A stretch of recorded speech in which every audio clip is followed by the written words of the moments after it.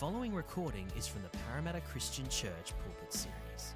These sermons are freely available at pcc.org.au.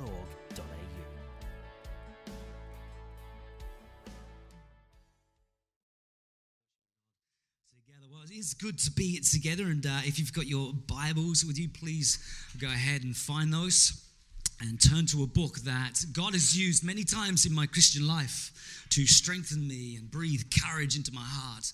And that book is the book of Hebrews, the great book of Hebrews, which is all about the wonder and the power of our Lord Jesus Christ. And so once you've found the book of Hebrews, just locate chapter 2. And we'll come to the passage and the text in just a minute. This morning, I'm kicking off the second leg of our Come and Adore preaching series, which will take us all the way to Christmas. And we have entitled this second leg of our series, Jesus Is. Jesus Is.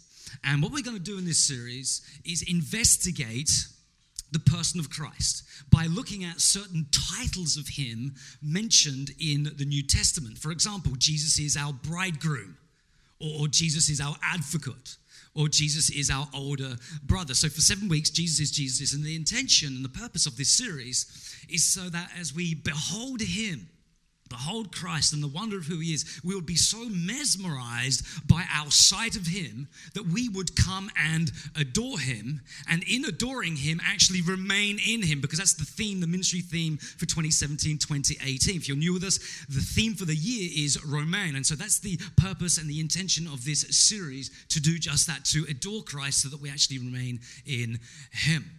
And so today we're going to reflect on and think about a title of Jesus that conveys so much that our hearts, as a response of kind of meditating on it, should be filled with such courage and bravery.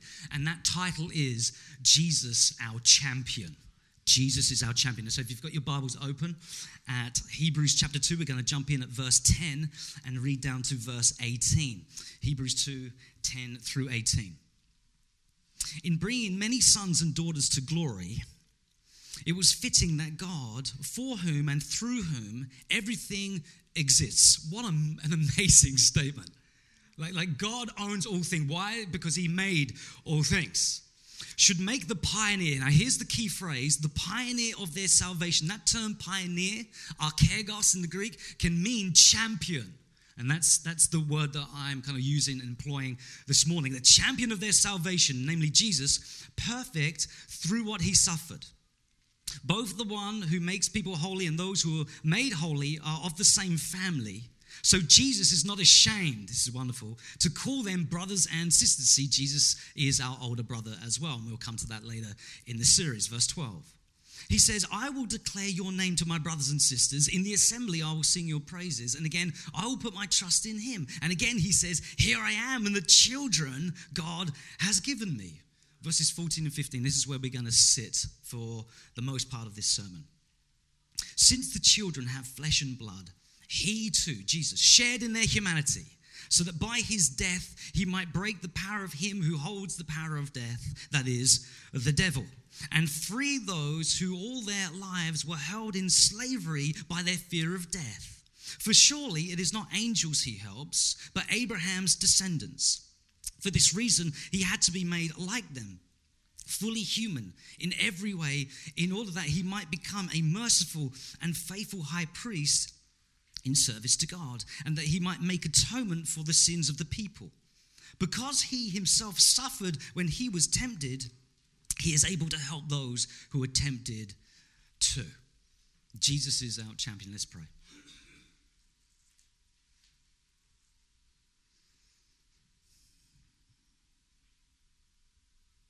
Father God, we still ourselves before you.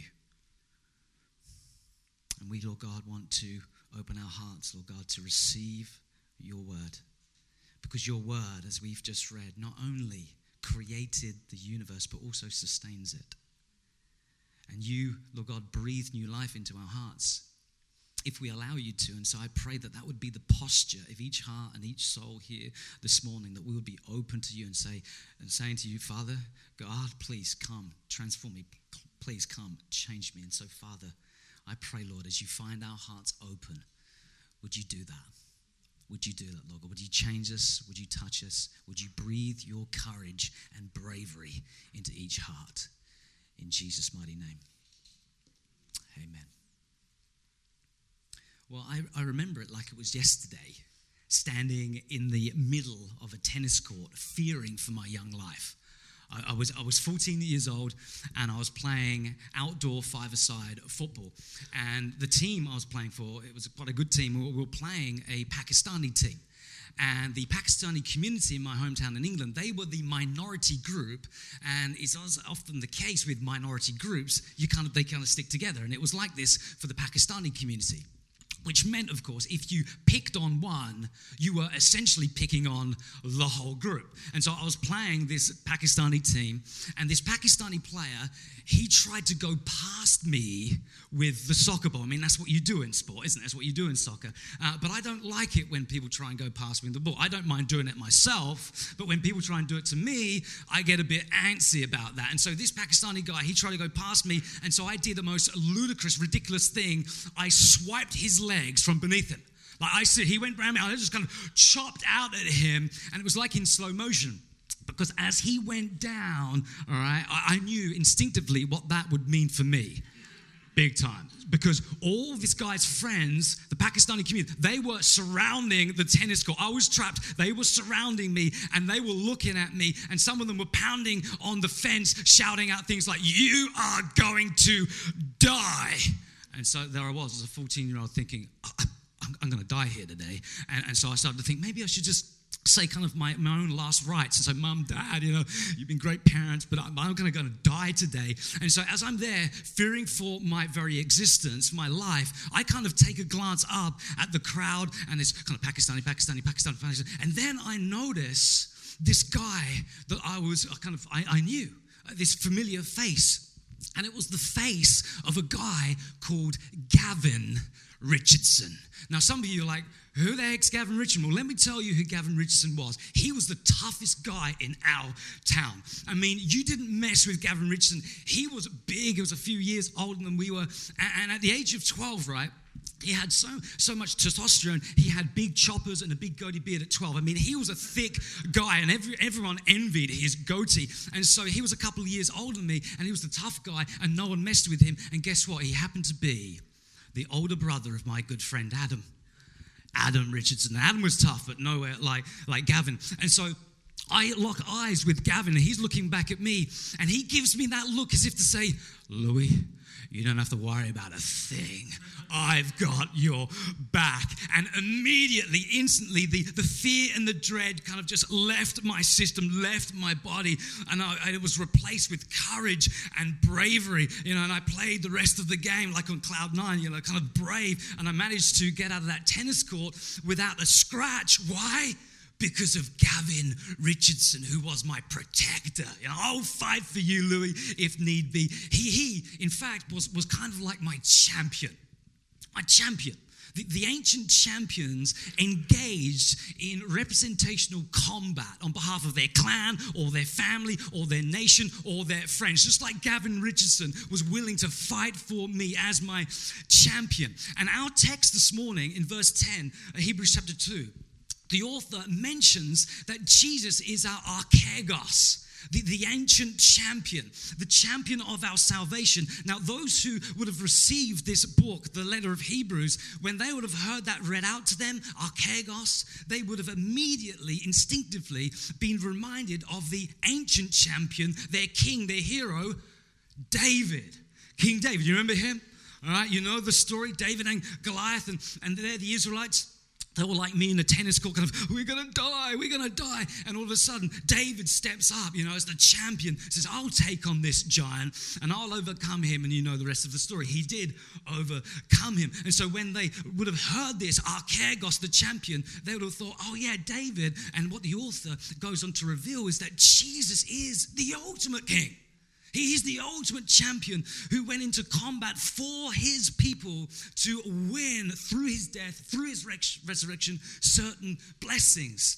and wonderful things. And so we're going to be thinking about some of those things this morning. Now, before we come to it, before we consider what actually Jesus as our champion has won for us, I want to show you a quick clip from the movie Troy. Hands up if you've seen the movie Troy. All right, okay, quite a few of you. And this is the opening battle scene, right? And it kind of pictures and conveys the ancient champion really, really well. Now, it is a battle scene, which means, I encourage viewers' discretion. If you have little kids, maybe do this. It's not gruesome, okay? It's not gruesome, it's not gory, but I think it just captures the point that I'm trying to make here. So, thanks, guys.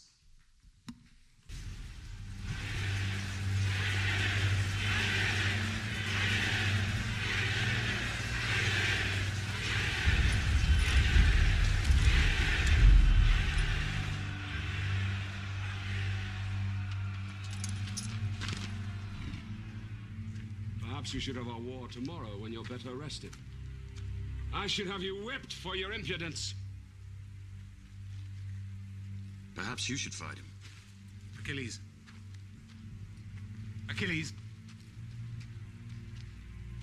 Look at the men's faces. You can save hundreds of them. You can end this war with a swing of your sword. Let them go home to their wives.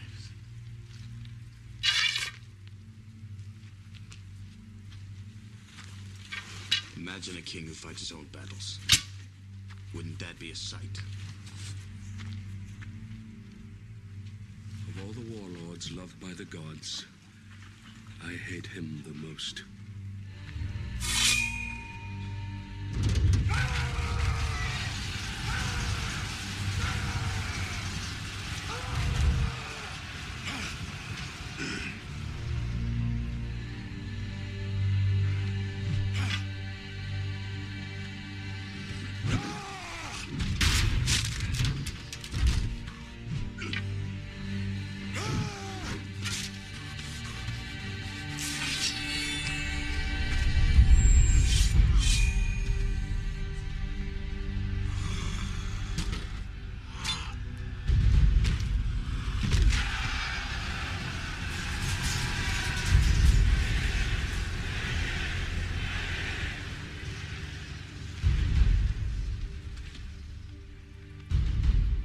Is there no one else?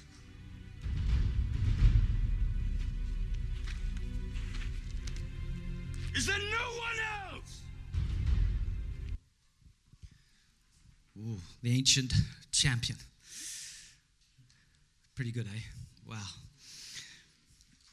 Now that we've got a better understanding, thanks to Brad Pitt, what the ancient champions did, I guess we're better positioned to think about the implied question that our text picks up and answers. And of course, that question is, what did Jesus as our champion win for us? What did he gain for us? What did he win for us on the cross? And so this morning we're going to be thinking about that. And once we've thought about that, I want to suggest to you how this reality of Jesus being our champion ought to impact and transform our Christian lives. So the what question and the how question. So what has Jesus as our champion won for us? Well, according to our text, two main things: restoration and liberation. Restoration and liberation. And I was going to preach on both of these wonderful blessings, restoration, liberation, but because of time and because I know that some of you are not into hour-long sermons these days, I thought to kind of drop the restoration part. Maybe we'll pick it up at a later stage. And so we're only going to focus on the latter, namely liberation. Jesus, as our hero, as our champion, came to deliver us from forces, two particular forces, that we were utterly powerless to liberate ourselves from. And the first of these forces is found in verse 14. Listen to what our author says. He says, since the children, he's talking about us, the church, the people of God, since the children have flesh and blood, he too shared in their humanity. Now, this is one of the clearest texts in the New Testament concerning Jesus' full humanity, and it's a marvel. It's a mystery. When you consider for a moment the eternal Son of God, the maker of all things, the sustainer of all things, never had a beginning, never will have an end, taking on humanity, taking on human organs to himself, taking on flesh and blood, taking on skin and sinews and ligaments and a human mind for all eternity. That should blow us away.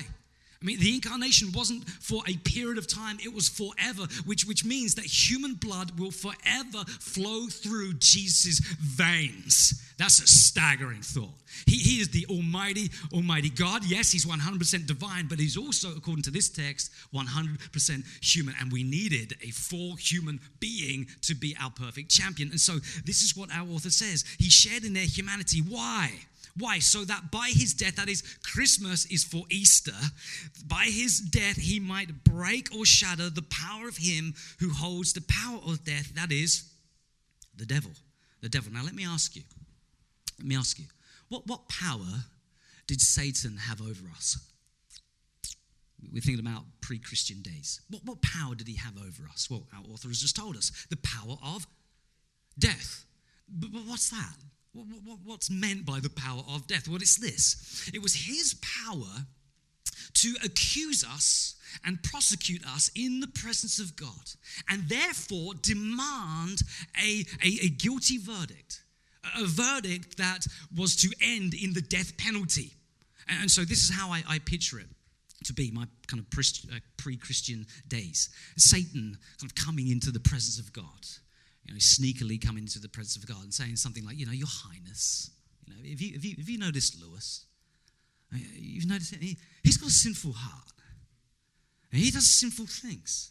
And he certainly doesn't love you, Your Highness, with all his heart, mind, soul, and strength. But he certainly loves himself with all his heart, mind, soul, and strength. And that means that he's selfish and he's cruel. He's a womanizer. I mean, he cheats, and Your Highness, you know that you are just, right? I don't need to remind you of that. You're just and you're holy, and you've decreed in your word that the man or the person that sins must what? Die. And so God, for you to be true to yourself and true to your word, the verdict is guilty, which means for this Lewis guy, he's to die. He's to be punished by you because of his sin against you. That's how it went.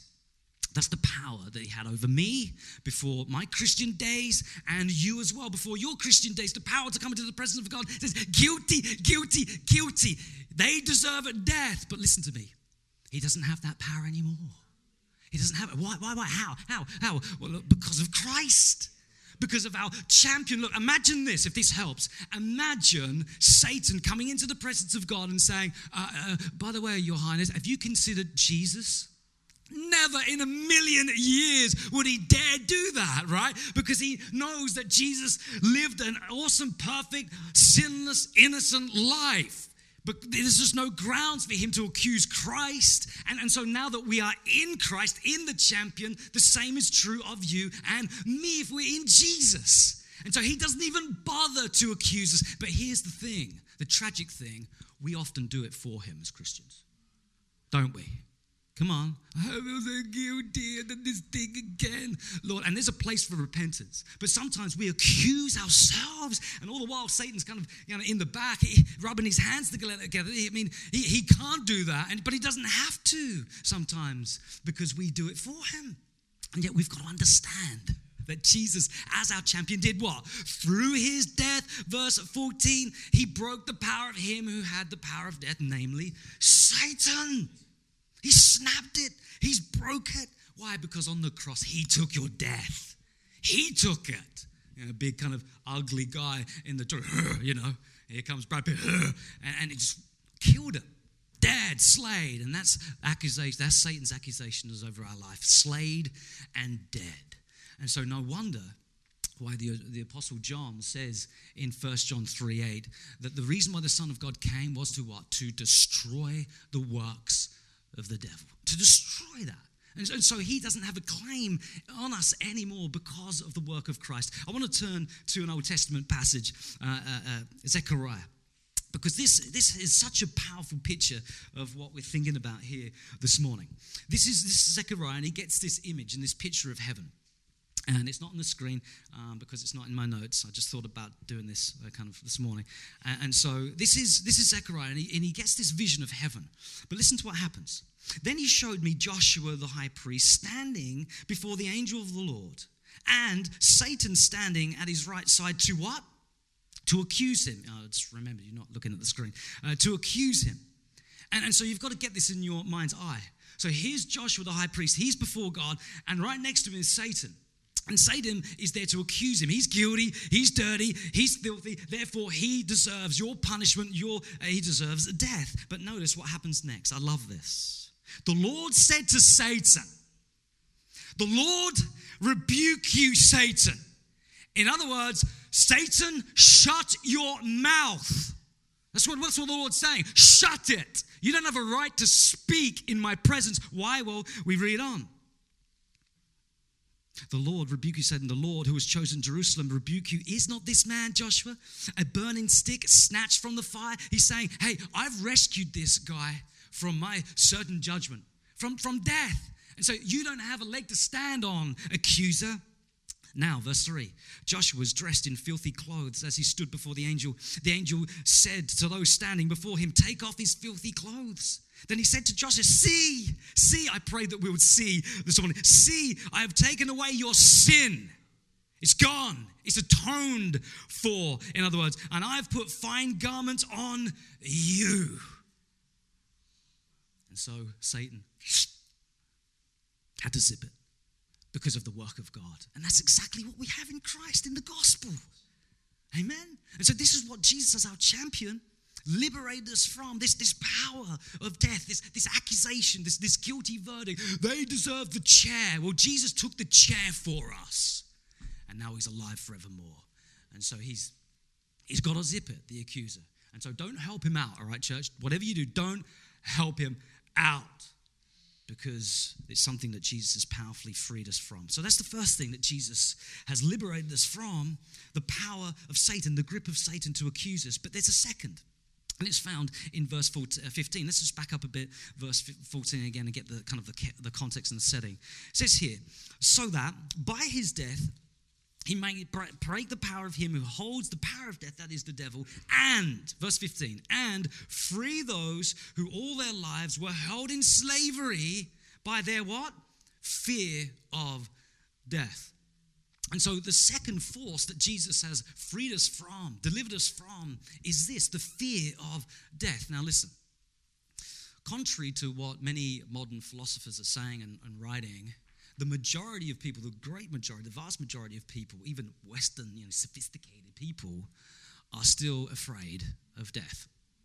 They're terrified of dying, despite the fact that philosophers say, hey, no, it's just kind of a part of life, it's you live, you die. It's kind of the Lion King philosophy. If you watch The Lion King, the cycle of life, and the little lion is taught, it's okay, death is natural because, the grass grows and the antelope, you know what I'm talking about? Some of you have watched The Lion King.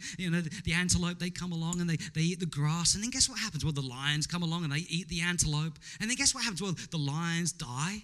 And then what happens? Well, they fertilize the soil and the grass grows. And guess what happens? Well, the antelope comes along and eats the grass. And then guess what happens? Well, the lion eats the and on and on and on. It's just a cycle of life. And so why fear death? Why get so kind of bent out of shape and bothered about it? Because this is a part of life, right? It's a biological necessity, right? You live, you die. No big deal.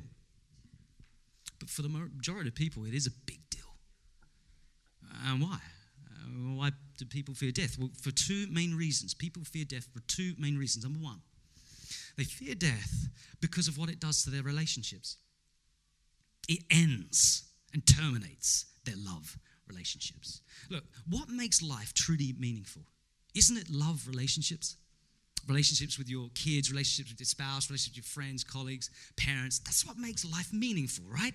And the more love relationships you have, the better your life. It's not in the accumulation of possessions, but it's in the accumulation, I guess, of love relationships. And here's the thing. When you love someone, a part of yourself is in that person, and a part of them is in you, which means when they die, a part of you dies. Because they were unique to you, special to you. If you've lost someone dear to you, you know exactly what I'm talking about. You can't get them back because they were unique to you, one of a kind. And so when they die, a part of you dies. And over time, death comes knocking at the door of each of our love relationships. And one by one, they're removed from us. until finally death comes knocking at the door of our lives and we are removed from those who love us and they're left grief-stricken. You see, this is why we fear death, because we want love to last, don't we? We want relationships to last. We don't want our love relationships to be terminated, but in this life they are. And so this is why people are afraid of death, because of what it does to their relationships. But there's a second reason why people are afraid of death. It's what's on the other side of death. The uncertainty of what's on the other side of that chasm death, the great unknown, the mystery. And so people are afraid because they're not too sure, not too certain. I don't know what's going to happen to me on the other side of death. The Greek philosopher 300 BC, Epicurus, he wrote this. He said this: men fear death. What men fear is not the fact that death is annihilation, just kind of kaput, just end, but that it's not. What men fear is not that the fact that death is annihilation, but it's not. In other words, the fear that maybe there is something after death. And so often you find in the presence of death, in the shadow of death, people start to ask searching questions of themselves, kind of retrospective questions like, have I lived a decent life? Have I been liberal and generous with my time and my energy and my money? Have I been good? Have I been a good citizen? Have I been a good family member? And of course, inevitably, the resounding answer to each of those questions is a resounding no. No. You haven't been a good citizen. You haven't loved as you ought to have. You've actually broken hearts. You've actually broken relationships. You've been greedy and you've been selfish. And all throughout your life, you were kind of blaming others. But now at the point of death, you realize I was at fault there and there and there and there and there and there. And so that makes people fearful in the presence of death, because they're not too sure what's going to happen to them on the other side. It's like this, in the UK, and I know this happens in Australia as well, but in the UK more so. Sometimes if you're driving in the country, like a country lane, you can be driving along, and all of a sudden you're hit with dense fog. It just kind of comes up, you know what I'm talking about, see, right? Just kind of dense fog. They call it pea soup. I don't know why, because, pommies are weird that way. It's a pea soup. And they kind of, and all of a sudden you're driving along, say, hey, this is a nice trip. And all of a sudden, dense fog. It's like, you can't see anything in dense fog. Nothing. And the only thing you can do, and Stuart can confirm this, because he's from the north and it's a lot colder up there, is that you can only slow down. That's the only thing. You slow down, put the brakes on, hoping that there's no one behind you. It's going to kind of smash you in the back, kind of shunt you. And that's the only way you can deal with fog, to slow down. Now, it's terrifying, and this is why, you see, a lot of people are terrified about death, because it's like driving blind. It's like driving, not knowing what's going to happen, driving towards death, not knowing what's going to happen. And here's the thing with death, you can't slow it down. It's coming for each person. You can't just slow down. No, it's coming. And so this is why people are afraid and terrified when it comes to death. But here's the good news. Jesus, as our champion, has liberated us from this fear. It's from the fear of death. Why? Because when we pass from this life to the next, that's not the end of our love relationships. It's the beginning of our love relationships. We'll experience love without death. Love without end. And also, we're not to fear the uncertainty of what's on the kind of other side of death. No, because Jesus has gone into death and through death the other side. And he assures us that he's going to prepare a wonderful place for us. And so he is the first fruits. He's overcome death, and we too will overcome death in him. And so we're not to be afraid, because he's overcome as our champion. Listen to what one writer says about this. I love the way he puts this. He says, the darkness of death swallowed Jesus. Now just picture that. Jesus, when he died, entering death. It enveloped him. The darkness surrounded him. And then listen to what he says. He entered it, but then he blew a hole out the back of it. It had no right to him, because he was what? Innocent. We were the guilty, but he was innocent, dying as our champion. We may physically die, the whole kind of, Lion King thing, but death now becomes only an entryway to eternal life with him. Love relationships restored, not only him, with others as well who have loved him. I love this. All death can now do to Christians is to make their lives infinitely better. Wow. And so death has lost its sting. It's lost its teeth. It cannot affect us anymore because of Christ. He's gone through it and he's blown a hole in the back of it. He has our champion. Come on, should that give you courage? It should give you courage. You know, I love what one English guy had on his gravestone. He had engraved on his gravestone these words. You ready? Oh, what a meeting. I told you English people are a bit weird, but he had that engraved. Wow, oh, no, sorry. Oh, what a meeting. And the reason, true story, the reason why he had that engraved on his gravestone was because of his certainty that when he closed his eyes in death, the next time he would open them, he would see the champion of his soul. He would see Jesus and be welcomed into eternal glory on the new earth. And so it was like, whoa, oh, what a meeting. It's Christ. And so each of us should be filled with that same courage. Maybe not put it on your gravestone, but hey, have it in your heart. Oh, what a meeting. And so this is a good segue for us to think about how this reality of Jesus being our champion ought to impact and transform and affect our Christian lives. You ready for these two? These two, I guess, reflections or suggestions. Number one, anticipation. Anticipation. That is, since Christ, our champion, has overcome on our behalf the deadly effects of death, the sting of death, the fear of death, we're to eagerly look forward to what is ahead. You know, fewer people has put it more beautifully or in more stunning terms as the ancient 18th century pastor and theologian Jonathan Edwards. And he wrote, as a Puritan, he wrote a little book called Heaven is a World of Love. And in that book, he describes and explains that heaven is not this kind of ethereal place where we're going to be kind of like floating around, disembodied spirits, kind of like Casper the Friendly Ghost, playing harps and wearing bed sheets. It's not going to be that way. And Jonathan Edwards explains that heaven is a concrete place. That is, it's full of physicality, like our earth, but just perfect. Can you imagine? It's going to be awesome. And in the book, he describes and explains that what will make heaven is the restoration of love relationships. Listen to what he says, quote, God, the Father, Son, and the Holy Spirit are united in infinitely dear and incomprehensible mutual love. And therefore, God is I love this, a fountain of love. Wow, just gushing out, a fountain of love. And this fountain of love is set open without any obstacle to hinder access to it. And so it overflows. Listen to this. This is what it's going to be like for all of us. Anticipate it. Become excited about it. So it overflows in streams and rivers of love and delight, enough for all to drink at and to swim in. Yea, I love that. Yea, Old English. Yea, so as to overflow the world, as it were, with a deluge of love. That's what we've got to look forward to. Are you excited? I'm just thinking about lunch. No. We need to anticipate this, because there will be no sin. Gone. Kaput. No sickness. No separation from loved ones. No Satan. No accuser.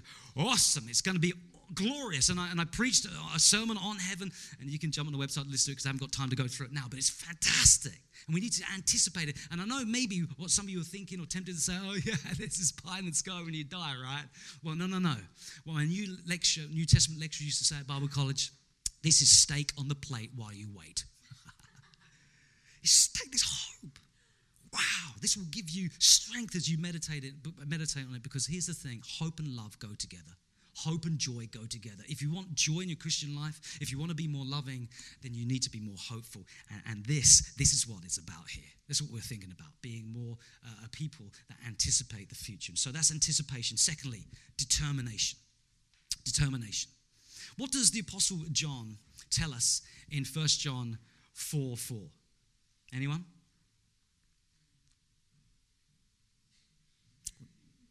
You're looking up there. I'm waiting for it. Come on, it's some of your favorite verse. It's he who is in. Come on, you can finish it now. In you or in us, is what? Yeah, greater than whom? He who is in the world. He who is in us is mightier or greater than he who is in the world. Now, you may have noticed, because this is kind of like a cheap shirt and you can see right through it, that I'm wearing, look at this. Chest hair, sorry. Should have shaved earlier. We, according to this passage, we have the spirit of the champion living in us. He who is in you, he who is in me. If we believe in God, we have the spirit of Christ, who is the spirit of the champion in us, which means surely we shouldn't give in to doubt. Surely we shouldn't give in to selfishness. Surely we shouldn't give in to fear, but we should wage war with the spirit of the champion against injustice in the world and against a lack of love in the world, against our own selfish heart, because we have the spirit of the champion in our hearts. Let me close with this story. There's a lady who comes, I'll just button up because I feel a bit kind of exposed. We've got a lady who comes to food care every Friday, and she's often the first there. And she's a dear old lady. She's Lebanese. And I was speaking to her a couple of months ago, and she was down. I could see that she was a bit down. Normally, she's quite bubbly, jovial. I'd say, hey, but she wasn't this day. And I said, is everything okay? I've cut her hair a couple of times. I'm a hairdresser, by the way. No, I'm not cutting your hair. But I was talking to her about her situation. She said, I've had cancer.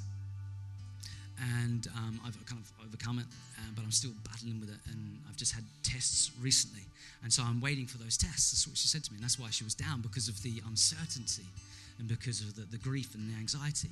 And I'd been reading at this stage some things about, Jesus being our champion, some of the things that we've looked at this morning, and I just kind of encouraged her, and I said, Jesus is our champion, and he kind of took our death, and he's with us. He kind of empathizes with us as our champion. And when I use, listen to me, there's no word of love. When I used the word champion, she started to weep. She started to cry. And then she told me, just this morning, it's amazing, she said, in a kind of Lebanese way, Lebanese accent. It's amazing. Just this morning, I was watching the Arabic Christian channel, and the preacher was talking about Jesus being our champion. Now, look, I've been around church for a while, but I've never, ever heard a sermon on Jesus being our champion. And yet here's this lady watching that morning a sermon on Jesus being our champion. And here's me about kind of half an hour later reminding her of Jesus being her champion. And she started to weep because God was doing a deep work in her heart. And now, listen to this. Every time I see her at food care, she says to me, champion, champion. And just last Friday, she came up to me and says, you're a champion. Amen. And so I pray that this message about Jesus, this wonderful title, our champion, would have that same effect on our hearts. That we remember that Jesus is our champion, that he's overcome for us, and that we wouldn't give in to fear or doubt, but that we would overcome because he has already overcome and he is living in us. Amen. Let's stand. As we pray. It's fitting, it's right to encourage our hearts and encourage each other as we think about this reality. Oh, I pray.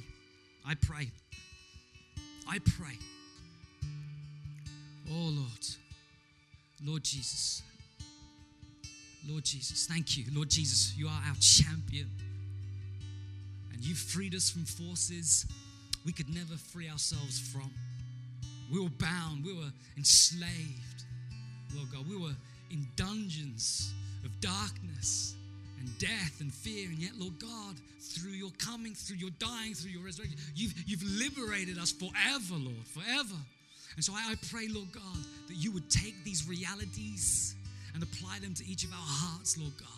And that we would sing, Lord God, that we would celebrate the victory that you have won for us, Lord God, and we won't allow ourselves, Lord God, to get down to the point where we just kind of want to give up, Lord God, but Lord, that you would remind us of the fact that you are with us, and that you are within us as our mighty, mighty champion. Amen. Amen. Amen. Come on, let's sing. Let's sing, and then we're going to just have a time of a communion together, and we're going to do that, and then obviously we're going to pray and close the meeting. Awesome. Thank you. Thanks, Anne.